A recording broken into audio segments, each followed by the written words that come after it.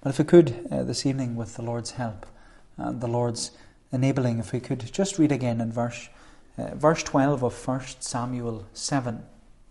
1 Samuel chapter 7 and at verse 12, where we're told there that then Samuel took a stone and set it up between Mizpah and Shen, and he called its name Ebenezer, for he said, Hitherto hath the Lord helped us. Hitherto hath the Lord helped us. That was Samuel's confession after Israel had defeated their enemy, the Philistines. Samuel, as we read there, he built a stone memorial as a reminder of the Lord's faithfulness to his people. And he called the stone memorial, he called it Ebenezer, which means the stone of helping.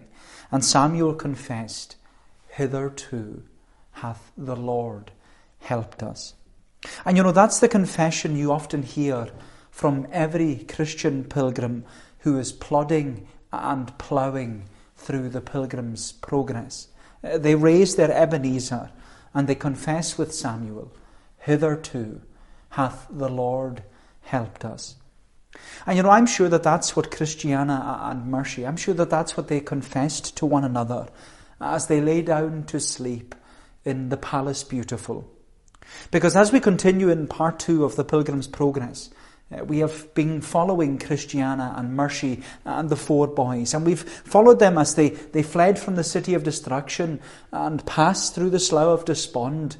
We saw them and we saw that they experienced mercy at the gate, that they heard messages in the interpreter's house, that they stood at the cross, they persevered up the hill called Difficulty, and they encountered even lions and Grim, the giant Grim at the porter's lodge.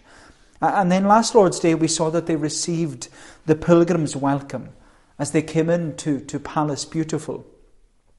And we saw that when the pilgrims arrived at Palace Beautiful, they were fed, they had worship, and then they went to bed. They slept. And we're told that Christiana slept in the same bed that Christian slept in. And Christiana confessed, she said, Little did I think that when my husband went on pilgrimage that I would follow him. Much less did I ever think that I would see his face again and worship the Lord with him. And yet now I believe I shall. Christiana could say, Hitherto hath the Lord helped us. And as we continue into this next section in part 2 of the Pilgrim's Progress, we can look at it under 3 headings. I want us to see 3 things: mistakes, memories, and marriages. Mistakes, memories, and marriages. So first of all, we'll look at mistakes. Bunyan writes, So in the morning when Christiana and Mercy were up and ready, they came down, and they asked one another, as you do, Did you sleep well? To which Mercy replied, she said, It was one of the best nights' lodging that I ever had. And with that, both prudence and piety, they persuaded Christiana and Mercy to stay at the Palace Beautiful for a whole month. Then Bunyan tells us that about a week into their stay, a man named Mr. Brisk, he proposed to Mercy. But we'll come back to that later on when Mercy eventually gets married. But the mistake at the Palace Beautiful was when Christiana's eldest son, Matthew, it was when he became sick. But I think that Bunyan is almost too descriptive with Matthew's sickness. Because he says, Matthew's sickness was sore upon him, for he was much pained in his bowels, so that he was with it at times pulled, as it were, both ends together. Bunyan, he doesn't hold back with his description. It's not a very medical description. But obviously he's describing Matthew's stomach pains and sickness. He's describing the vomiting and diarrhea that he was going through. But as we read in the story, there lived not far from Palace Beautiful a man named Mr. Skill, who was an approved physician. And so Christiana, she sends for him and he comes. And when Mr. Skill, when he comes into the room and observes Matthew, he concludes that he's sick because of something he ate. And Mr. Skill said to his mother, Christiana, he said, "What is Matthew's diet?" "Diet," said Christiana, "nothing but that which is wholesome." But Mr. Skill said, "This boy has been tampering with something that lies in his stomach undigested, and it will not go away without means. And I tell you, he must be purged, or else he will die." And it was then that Matthew's younger brother, Samuel, he nudged his mother, he poked his mother, and he said to Christiana, "Mother, what was that which my brother did gather up and eat so soon as we were come from the gate that is at the head of this way? You know that there was an orchard on the left hand on the other side of the wall, and some of the trees hung over the wall, and my brother did pull down the branches and did eat."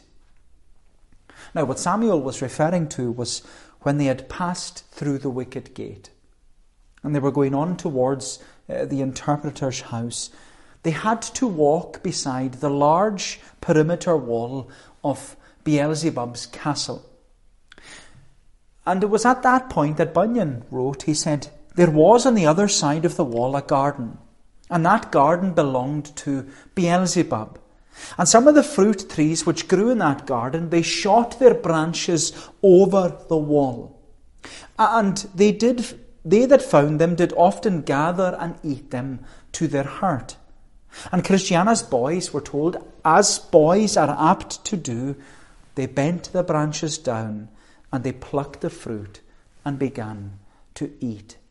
And Christiana, we're told, she rebuked them for eating the forbidden fruit, but yet the boys carried on eating. And Bunyan writes, "But Christiana didn't know that the fruit belonged to the enemy. If she had, she would have been ready to die for fear." And that was the last we heard of their mistake until they reached here at the palace. Beautiful.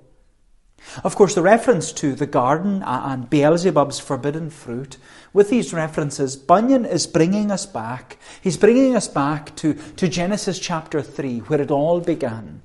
And he's reminding us about God's command to Adam in the Garden of Eden.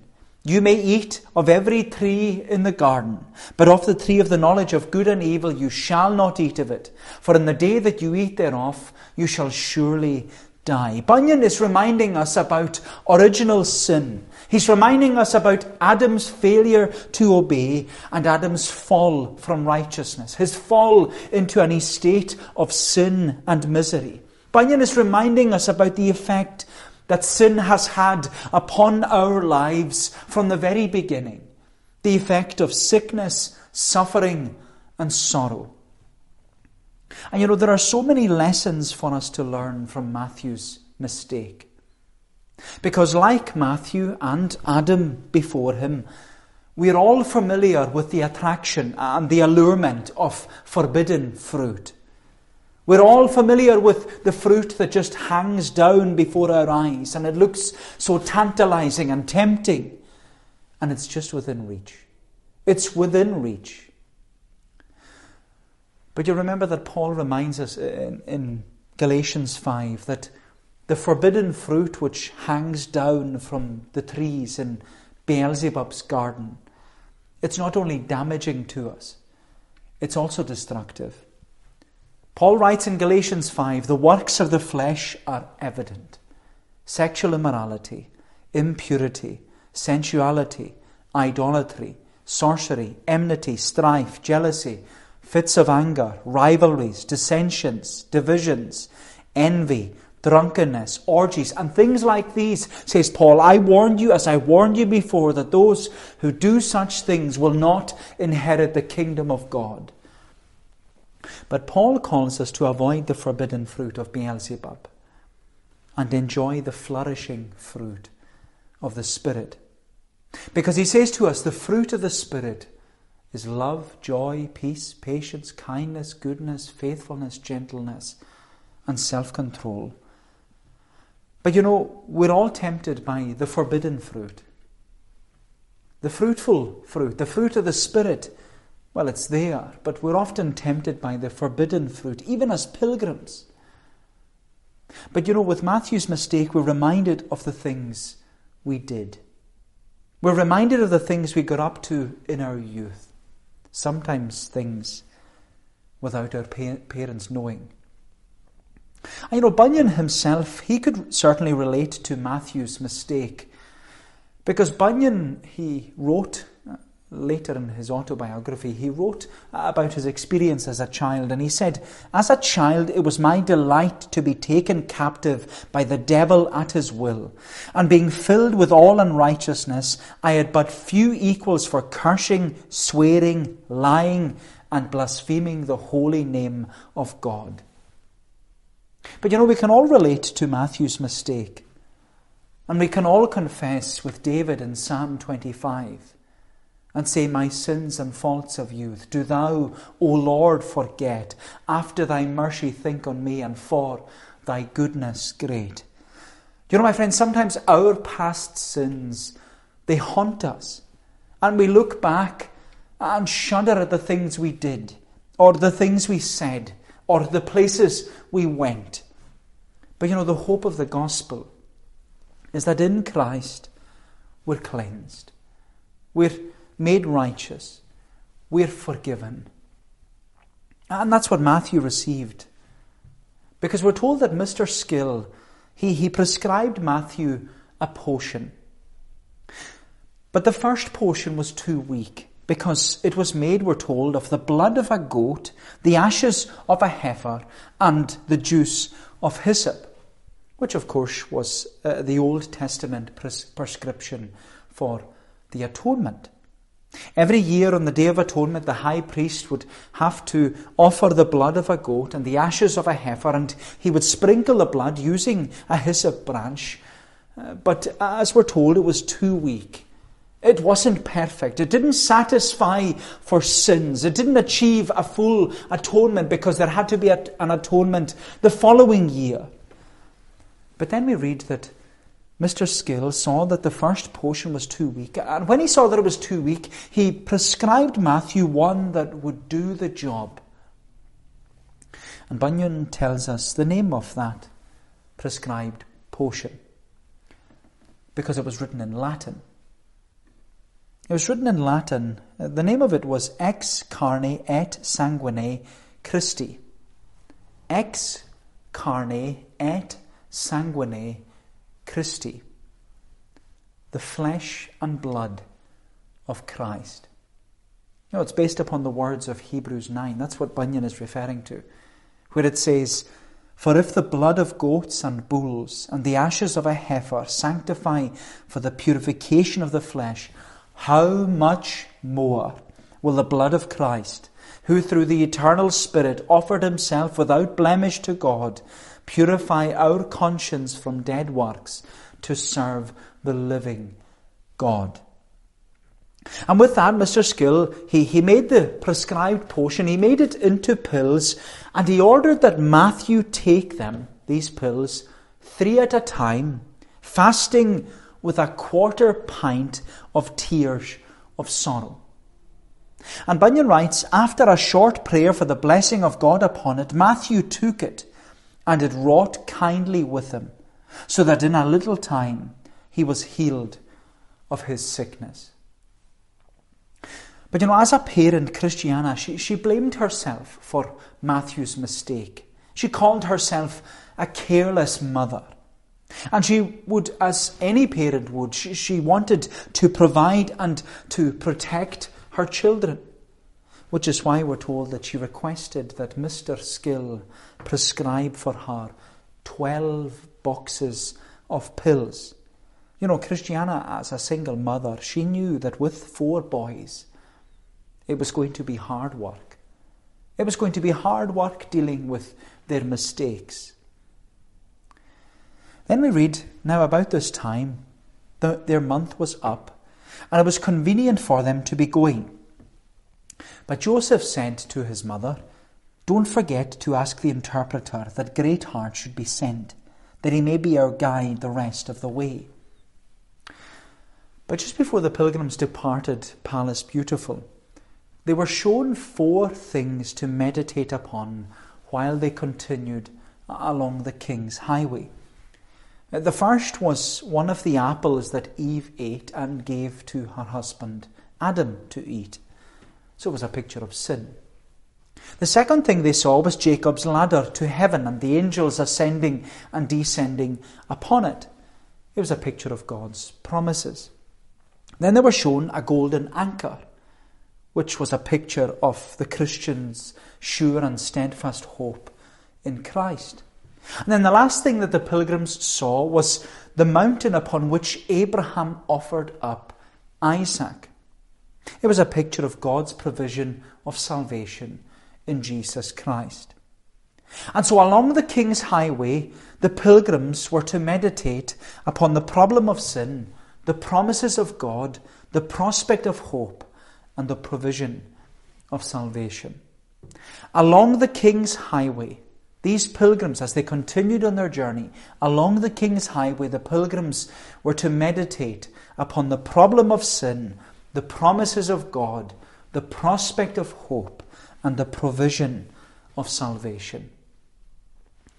And you know, my Christian friend, needless to say, we should do the same as we walk along the King's Highway.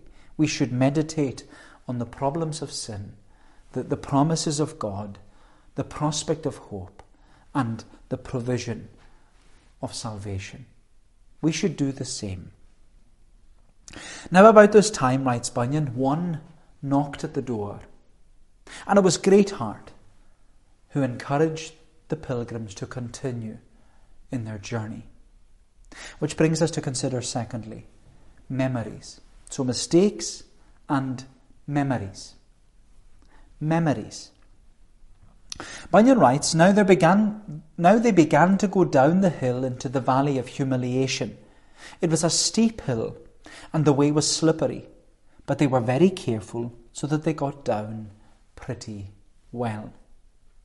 As you know, Palus Beautiful had stood at the top of the hill difficulty. They had come up the hill difficulty, and now they were going down into the valley of humiliation. But Palus Beautiful was at the top of the hill, and so in many ways Palus Beautiful was what you could call a mountaintop experience. It was a place of rest, relief, and refreshment during the pilgrims' progress. But as you know, we can't stay on the mountaintop, because the Christian life, it isn't a series of mountaintop experiences. The Christian life is also a series of valleys. And that's what we see. That's what we see as the pilgrims follow in the footsteps of Christian. They leave the Palus Beautiful and they descend into the valley of humiliation. And like it was for Christian, the valley of humiliation would lead also into the valley of the shadow of death. And that's what it's like in the Christian life, isn't it, my friend? That's often what it's like, that one valley just leads into another valley. That the pilgrim's progress, it's not a series of mountaintops. It's actually more like a series of valleys. One valley leading into another valley. But as we're reminded in part 2, it's in the valley. It's in the valley that we learn to look, love, and lean upon the Lord. It's in the valley that we learn to look, love, and lean upon the Lord. It's in the valley that we grow in grace and in the knowledge of our Lord and Saviour, Jesus Christ.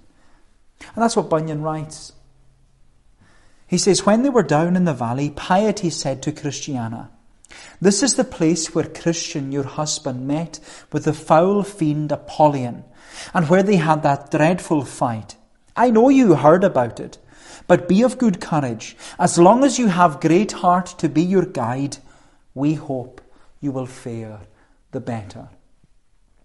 Then Greatheart, he says, "We need not be so afraid of this valley, for there is nothing to hurt us unless we procure it ourselves. It is true that Christian did here meet with Apollyon, but that fray was the fruit of those slips he got in going down the hill. Alas, he says, it is for the fruit of their doing that such things do befall them in the valley of humiliation. This valley of humiliation is of itself as fruitful a place as any the crow flies over. You know what Bunyan is teaching us is that the valley of humiliation, it isn't the same for everyone. Because, some pilgrims, they slip into the valley of humiliation, while other pilgrims are sent into the valley of humiliation. Some pilgrims descend into the valley of humiliation through their disobedience. Other pilgrims descend into the valley of humiliation by divine providence. But my friend, whatever it is that leads you into the valley of humiliation, as we said, it's in the valley that we learn to look, love, and lean upon the Lord. It's in the valley that we learn to look, love, and lean upon the Lord. It's in the valley that we realize that it's a fruitful place. It's a place where we grow in grace. Because as Greatheart says, he says, "Behold how green this valley is, and how beautified it is with lilies. Indeed, it has very fruitful soil, and doth bring forth by handfuls. For God resists the proud, but gives grace to the humble." He gives grace to the humble. So in the valley, we grow in grace. Then we read that the youngest son, James, he says to his mother, Christiana, he says, "There is a pillar, and it looks like something is written upon it. Let's go see what it is." And so they go over to the pillar, and they look at what's written on the pillar. And it reads, "Let Christian's slips before he came hither, and the battles that he met with in this place be a warning to those that come after." Then as they went on a little further, Samuel, the other son, he says to Greatheart, he says, "Sir, I perceive that in this valley my father and Apollyon had their battle. But whereabouts was their fight? For this valley is very large." And Greatheart, he replies, he says, "Your father had that battle with Apollyon at a place just ahead of us, in a narrow passage just beyond Forgetful Green. It's the most dangerous place in all these parts, because if pilgrims often forget the blessings they've received and how unworthy they are of them." So they then came to the monument, this memorial stone, which marked the place where the battle took place between Christian and Apollyon. And Greatheart, he says to Christiana, he says, "This is the place where Christian stood, and where Apollyon fought against him. Here is some of your husband's blood on these stones. And you can also see some of Apollyon's broken darts.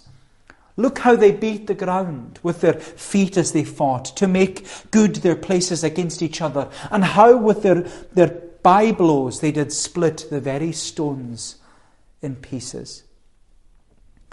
And with that, Greatheart, he shows the pilgrims, he shows them the memorial stone that Christian had erected after his victory against Apollyon. And the pilgrims saw the plaque that was written on the stone, because it read, "Hard by here was a battle fought, most strange and yet most true. Christian and Apollyon sought each other to subdue. The man so bravely played the man, he made the fiend to fly, of which a monument I stand, the same to testify." Like the prophet Samuel, we read there in 1 Samuel 7. Like the prophet Samuel before him, Christian, he raised his Ebenezer in the valley of humiliation. And he said, "Hitherto hath the Lord helped us. Hitherto hath the Lord helped us." Then we read that when they passed through the valley of humiliation, they came upon the borders of the valley of the shadow of death. This valley, we're told, was longer than the other, a place also most strangely haunted with evil things, as many as are able to testify. But these women and children went the better through it, because they had daylight, and because Greatheart was their guide. But just because the pilgrims went through the valley of the shadow of death better than maybe Christian went through it, it didn't mean that it was easier for them. Because as we read, they still encountered the darkness. They still heard moans of dead men. They still heard hissing. They still had the ground shake beneath their feet. And there was all these snares around them as they walked through the valley of the shadow of death. The boys were terrified as they walked. We're told that the women, they turned pale. And James started throwing up with fear. But Greatheart, we're told, he encouraged the pilgrims, saying, "Let us pray for light that can lighten our darkness, and rebuke not only these, but all the Satans in hell." So we're told they cried and prayed, and God sent light and deliverance. And it's a great reminder to us, isn't it? It's a reminder to us that when we walk through the valley of the shadow of death, we're to pray to God to direct us and guide us with His light. We're to pray for direction and guidance with God's light. I've always loved the words of Psalm 18, where David prays. He says, "The Lord will light my candle so, that it shall shine full bright. The Lord my God will also make my darkness to be light." And we should make that our prayer when we're confronted and even confused by the valley of the shadow of death. We should pray, "The Lord shall light my candle so, that it shall shine full bright. The Lord my God will also make my darkness to be light." Then we read that as the pilgrims came to the end of the valley, they met another giant. A giant, this time he's called Maul. And we're told that this giant called Maul, he used to spoil young pilgrims by deceiving them. And with that, we're told that Maul, he accuses Greatheart he calls him a kidnapper of women and children, taking them into a strange country and also weakening Satan's kingdom. And then we read that there's a fight between Maul and Greatheart. And this fight, it lasts for hours. But it ends with Greatheart removing Maul's head from off his shoulders. And with that, the pilgrims, they build another memorial stone. They build another memorial with Maul's head planted on the top of it, and the words written underneath. The words, He that did wear this head was one that pilgrims did misuse. He stopped their way, he spared none, but did them all abuse. Until that I, Greatheart, arose, the pilgrim's guide to be, until that I did him oppose, that was their enemy. Then as they went forward, they came to an oak tree, and were told that they found an old pilgrim there, fast asleep. The pilgrims knew that he was a pilgrim by the clothes he wore and the staff in his hand. And so Greatheart, he goes over and he wakes the old pilgrim up, and the old pilgrim, he opens his eyes, and when he looks at Greatheart, he cries out, "What's the matter? What are you and what is your business doing here?" And Greatheart says, "My name is Greatheart. I am a guide to these pilgrims that are going to the celestial city." And we're told that the name of the old pilgrim was called Honest. He had come from the town of Stupidity, which was very close to the city of Destruction.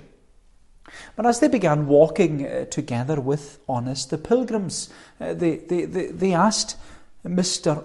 Honest, they asked this man called Honest if they had heard of a man called Mr. Fearing. And Honest said, "Yes, I knew him very well. He was a man that had the root of the matter in him, but he was one of the most troublesome pilgrims that ever I met with in all my days." And Greatheart said, "I was his guide. I was his guide from my master's house, the interpreter's house, all the way to the gates of the celestial city." But as you would expect, Mr. Fearing, He was a man who was always overcome with fear and doubt. And with that great heart, he remembered what Mr. Fearing was like as he walked with him along the Pilgrim's Progress. Greatheart said, everything frightened him. Everything frightened Mr. Fearing, to the point that he lay crying at the Slough of Despond for about a month. He lay there crying for about a month with many pilgrims passing on before him. And then when he eventually came to the wicket gate, he stood for a while at the gate before he knocked. And when the gate opened, he would let other people in. He would give place to others and say that he wasn't worthy to go in. When he arrived at the interpreter's house, says Greatheart, he lay out in the cold for a good while before he knocked on the door. When he came to the cross, he just wanted to stay there. He didn't want to go on to the celestial city. When he came to Palace Beautiful, he didn't say very much. He was very, very quiet. But he enjoyed the valley of humiliation. That's what Greatheart says. It was very interesting that he enjoyed the valley of humiliation. He even kissed the flowers upon the ground there. And that's how he was all the way to the celestial city. He was always full of doubts and fears. But as Honest said, he had the root of the matter in him. He had the root of the matter in him. And you know, when I think of some of you this evening, I think that there are so many of you who are like Mr. Fearing. So many of you like Mr. Fearing because you have the root of the matter in you. You're a Christian. But you live your life thinking that you're unworthy and unwanted. Maybe even unwelcome. And you make your pilgrimage difficult for yourself because you live your life full of doubt and full of fear. You fail to see the joy of God's promises, and you choose rather to live in doubt and despondency. But you know, my friend, Mr. Fearing is worth remembering because he had the root of the matter in him. He had the root of the matter in him, but he was restricted with fear. And you have to ask yourself this evening, do I have the root of the matter in me? Am I a Christian, but a Christian that's struggling with doubts and fears? So as they went on, the pilgrims, they were getting weary. So we're told that they stopped at the inn of a man named Gaius. And in the Bible, when you read the Bible, Gaius, the Gaius that's mentioned in the Bible, he's revealed to us as one of two people whom Paul baptized. And he was also, we're told, an elder in the church who often hosted pilgrims on their journey. And this brings us to consider lastly and more briefly marriages. That's our third point this evening. So mistakes, memories and marriages. Mistakes, memories and marriages. So marriages. So when the pilgrims arrived, Gaius, he went down into the kitchen. He went down to the kitchen to speak to the cook, whose name was an amazing name, Taste That Which Is Good. And so he told the cook to get supper ready. And then Gaius, he came up again to the living room and he told the pilgrims, he said to them, "Come, my friends, you are welcome, and I am glad that I have a house to entertain you in. And while supper is being prepared, let us talk about good things together." And they have this long discussion. But at one point in their discussion, Gaius speaks on behalf of women. We're told that he says, "As death and the curse came into the world by a woman, so also did life and health. God sent his Son, born of a woman. When the Saviour came," he says, "women rejoiced in him before either man or angel. Women followed Christ and ministered to him. It was a woman that washed his feet with her tears, and a woman that anointed his body for burial. It was women that wept when he went to the cross, and women that followed him from the cross to the sepulchre when he was buried. It was a woman that were there first with him at his resurrection morning. and women that brought tidings first to the disciples that he was risen from the dead. Women, therefore, says Gaius, are highly favoured and share with us in the grace of life. And it seems that this talk about women, it paved the way for Gaius to suggest that Mercy and Matthew get married. Which was very interesting because, as we mentioned earlier, Mercy was, when she was at the palace beautiful, Mercy received a proposal. There was this man called Mr. Brisk, and he proposed to Mercy, but Mercy refused. And Bunyan explains the reason why Mercy refused to marry Mr. Brisk. And it was because he wasn't a Christian. Mercy said, he pretends to religion, but he's stuck very close to the world. But Mr. Brisk, he proposed to Mercy more than once, because as we're told, she was a beautiful young woman. But Mercy said, I purpose never to have a clog in my soul. I purpose never to have a clog in my soul. Of course, Bunyan, he's warning pilgrims about the possible danger of marrying someone who's not a Christian. You know, when Spurgeon was asked by a female member in his congregation if she should marry her unconverted fiancé, Spurgeon asked her to stand up on his desk. She had come to his study, and Spurgeon says, well, stand up on my desk. And so she stands up on his desk, and Spurgeon says to the woman, now pull me up. And Spurgeon, as you know, he was a big man, and it was impossible for this woman to pull Spurgeon up onto the desk. But you know, with a little tug, Spurgeon, he pulled the woman down from the desk onto the floor. And with that, Spurgeon said to his church member, that's what your marriage will be like. You can't pull him up, but he can certainly pull you down.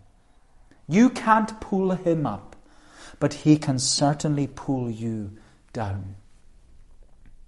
Then Mercy, she also explained that she had a sister called Bountiful, and that Bountiful was married to a selfish Christian who always argued with her and eventually threw her out. And in the 17th century, it was actually illegal to get a divorce. And Bunyan there, he's teaching us again about marriage, that in the context of marriage between two Christians, the Bible teaches that you shouldn't get a divorce. Because as Christians we have vowed not to separate until God shall separate us by death. Therefore, as Christians, we must be committed in our marriage. We must communicate in our marriage. And we must have Christ at the centre of our marriage. But you know, while the pilgrims stayed with Gaius, there was not one, but actually two marriages. Because Matthew and Mercy, they got married. And then Gaius' daughter, Phoebe, she gets married to Christiana's youngest son, James. And so there's a double wedding. There's two weddings. And we're told that the pilgrims, they stayed with Gaius and his family for about 10 days. And then they continued on their journey. And Bunyan writes, now by this time they were come within sight of the town of Vanity, where Vanity Fair is kept. So when they saw that they were so near the town, they consulted with one another how they should pass through the town. And some said one thing, and some said another. And so, God willing, we'll see what happens to the pilgrims at Vanity Fair as we continue in part 2 of the Pilgrim's Progress next Lord's Day. Well, may the Lord bless these thoughts to us. And let us pray together. O Lord, our gracious God, we give thanks to Thee this evening for the reminder that our mistakes are dealt with, and that they have been dealt with through the flesh and blood of Christ. We thank Thee, Lord, for that wonderful prescription that has been provided for us. And we give thanks to Thee that it is a free prescription, and that sinners are able to come and receive that free offer. But Lord, we give thanks to Thee for even the memorial stones that are set up along the Pilgrim's Progress, that remind us every time that hitherto hath the Lord helped us, that Thou art the one who will uphold us and the one who will keep us. And even as we were considering there about marriages and Christian marriage, Lord, we pray that Thou wouldest bless our homes and bless our marriages. Protect our marriages, we pray, because we know that the evil one, he is a divider. He is called the devil, and he seeks to divide. But Lord, we pray that our homes would be centred upon Christ, that He would be the foundation of our marriages and the foundation of the message that we live out, that He would be the foundation of our home, and that Thy righteousness would extend to our children and even our children's children. O Lord, remember us, we pray, and bless us, Lord, in the week that lies ahead, that Thou wouldest go before us in all things, that we would ever look to Jesus, the author and the finisher of our faith. Cleanse us, we ask, for we ask it in Jesus' name and for His sake. Amen. Well, we're going to bring our service to a conclusion this evening. We're going to sing in Psalm 45. Psalm 45, and we're singing the verses in Gaelic. Psalm 45, we're singing verses 13 and 14 in Gaelic. And Psalm 45, as we're mentioning there about two weddings, Psalm 45 is actually a wedding song. It describes a marriage between the king and his bride. And it's a beautiful love song. And it's a song that describes this love that exists between the king and his bride. And I'd encourage you to read it. And you know, there are a few in the congregation, and this is their favourite psalm. And I was thinking of you. You know who you are. I was thinking of you this week as I was considering Psalm 45 for this evening's service. So we're going to sing verses 13 and 14. I'll read them first of all in English. Behold, the daughter of the king, all glorious is within, and with embroideries of gold her garments wrought have been. She shall be brought unto the king in robes with needle wrought. Her fellow virgins following shall unto thee be brought.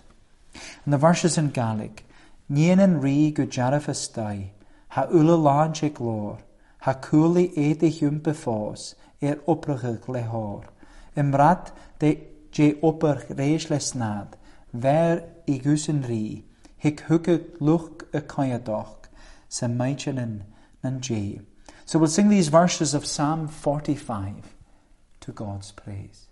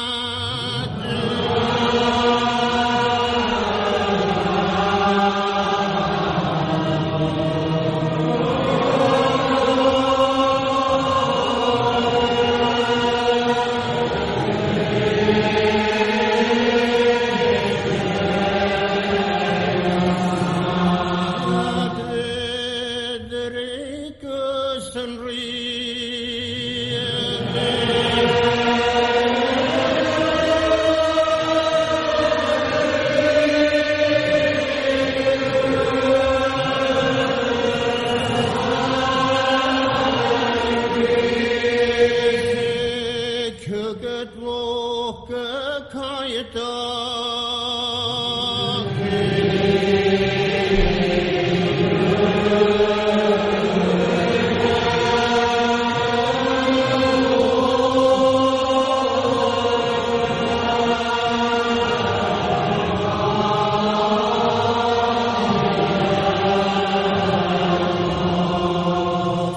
Semai jannati